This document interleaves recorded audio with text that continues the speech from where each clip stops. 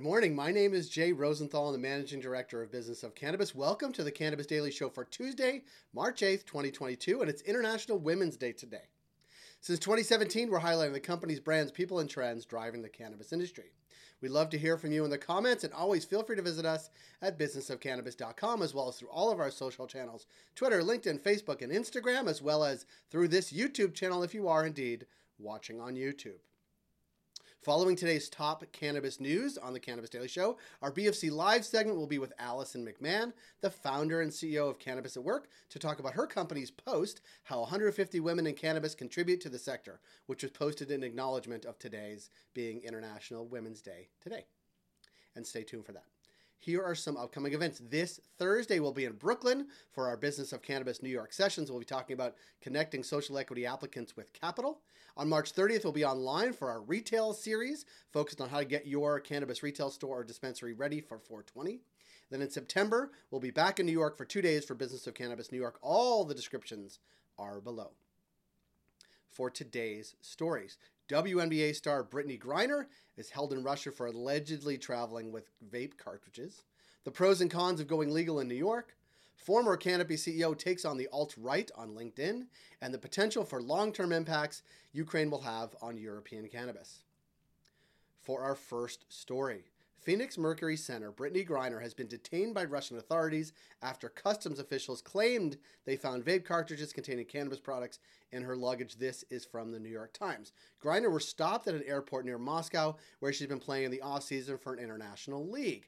Griner's now facing charges and, if convicted, faces up to 10 years in jail. On Twitter, Texas Congressman Joaquin Castro accused authorities of using Griner and other U.S. citizens who have been detained in the past as, quote, political pawns, adding to the worry. The Kremlin and Russian state media's poor record with LGBTQ activists and communities, which puts Griner, who is gay, at an even more vulnerable position. For our second story, New York's existing cannabis operators expressed trepidation about joining the newly regulated adult use framework. This reports in a New York-focused cannabis industry newsletter, the New York Cannabis Insider by NY Up. The pros, of course, transitioning from, quote, stigmatized salesman to running a legitimate business. The cons, of course, paying taxes, the costs and headaches of compliance, and risking being denied a license without a safety net.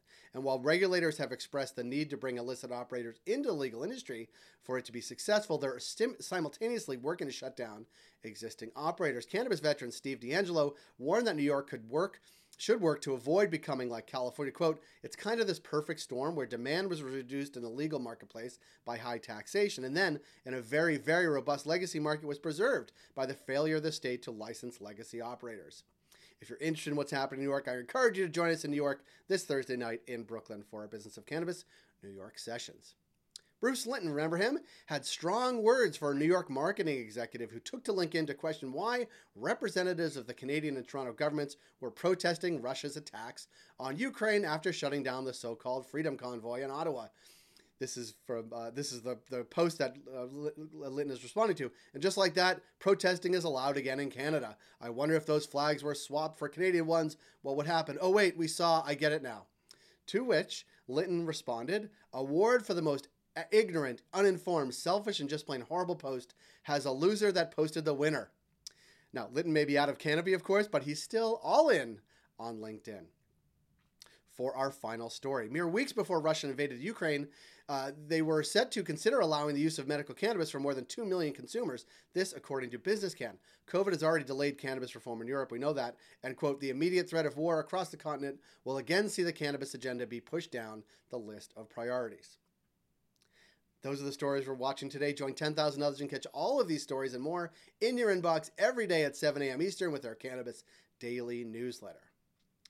Coming up on our BFC Live segment, a conversation with Allison McMahon, the founder and CEO of Cannabis at Work, to talk about International Women's Day and the women that are pushing the cannabis industry forward today. Here is this conversation with Allison McMahon.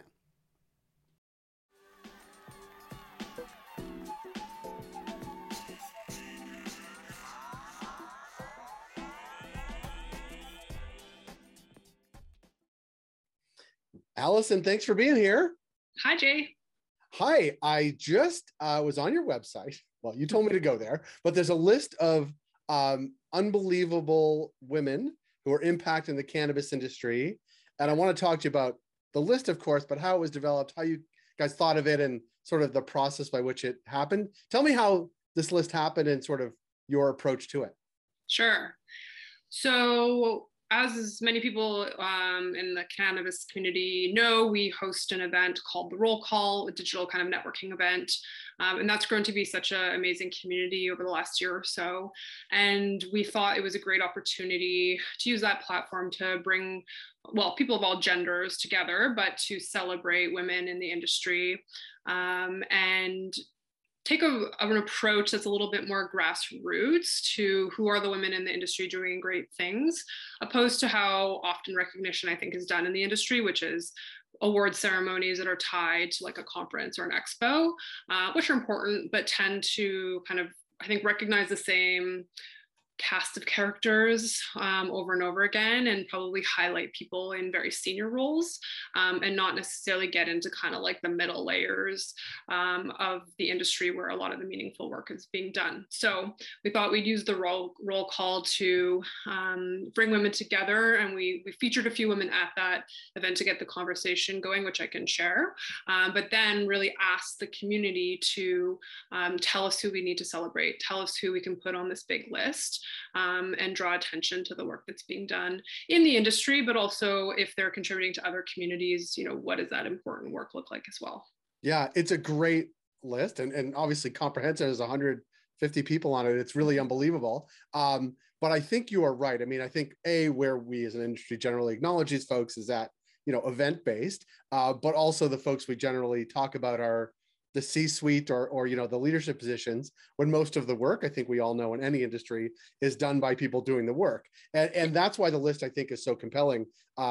I found sort of great people that I think a lot about, in addition to you, on this list that I go to all the time or follow and have like work envy about them, because I just think they're amazing. Like like Jocelyn Sheltra from Headset, like she's just amazing and all over the place. And I was like, how does she get everywhere all the time? But that's because she's in California, and that's a good place to be. But right. talk about did anything surprise you on the list? Anything really like inspiring? Like who on that list sort of do you look up to or follow closely? Yeah, so I mean, I think a few inspiring people that we asked to kind of kick off the event. We talked with Sherry Boudram, CEO of CanDelta, who she's built that company from the ground up to starting with a few people to I think they have about 20 employees now. We talked with Kelly Becker, who used to be with MedRelief and is doing amazing work in emerging countries and emerging cannabis markets in developing countries to help hopefully reduce the type of like human trafficking and very low income work in the cannabis industry from the start. And then also Emily Leung, who is the founder of the brand Oh Hi and does amazing marketing work with Bull Rider as well. So I think like those are some inspiring people that we wanted to invite to the event, and really they were there to tell their story and then kick off some questioning that we could do in breakout groups. And so what I think is just really interesting about the list is, of course, there are familiar names on there, but there's also a lot of people I don't know that are nominated and shared on that list, which is amazing. And then also I think kind of the breadth of the list, from there are CEOs and CFOs listed on that list all the way through to people doing really meaningful work at the medical level, various educators and clinicians, also like on the retail side through to cannabis educators, and then kind of everything in the middle, quality people. So I think that's really what we wanted to target with this, is shining light on everybody doing the hard work. And obviously it's only 150 people, it's not everybody, but I think it's a step in the right direction.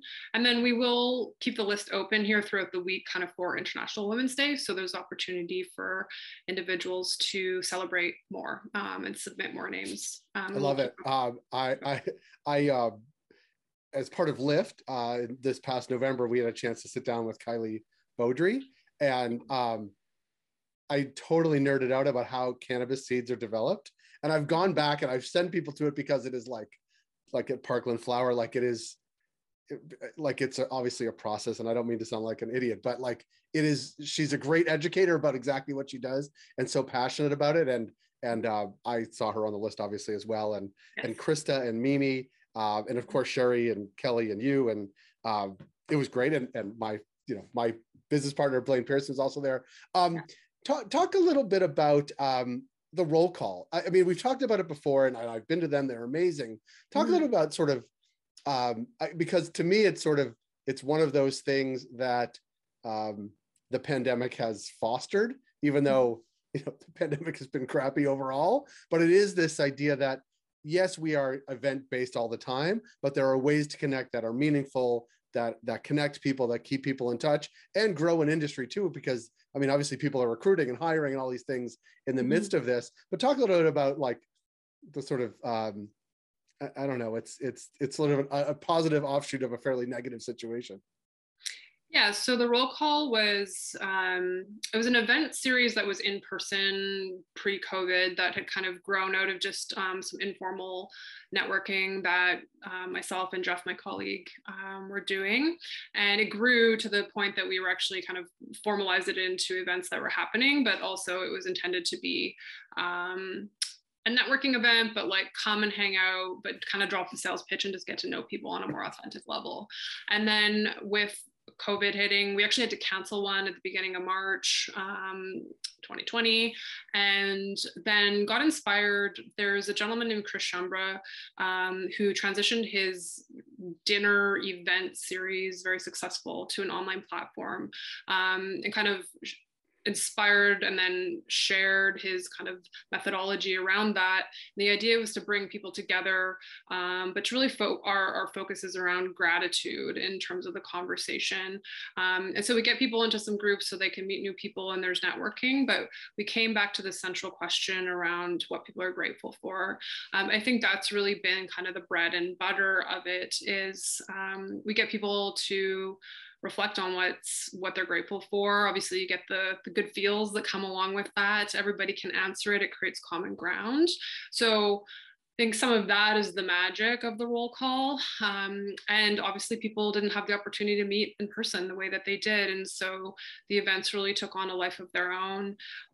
We've held probably 75, 80 of them, and not always gigantic groups, often smaller groups, which works really well, but also some bigger ones. And like this International Women's Day one, we had close to 100 people online for that event. So I think they served a need in a time when people couldn't get together in person. We've since, where kind of applicable, started to have some small gatherings again with in-person roll calls, but there seems to be, I think we've all developed now this skill set and this kind of expectation that we're going to meet online. So there still seems to be room to hold those events alongside of in-person events as those start to open up as well. Yeah.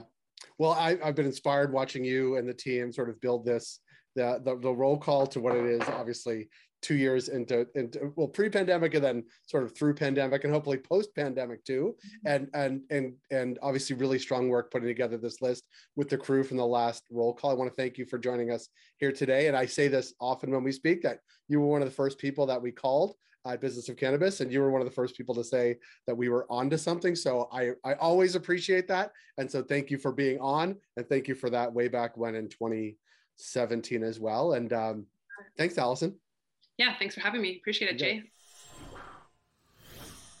That was episode 42 of the Cannabis Daily Show. Thank you for joining us here on YouTube or wherever you caught the program. And please do subscribe, and we will see you tomorrow.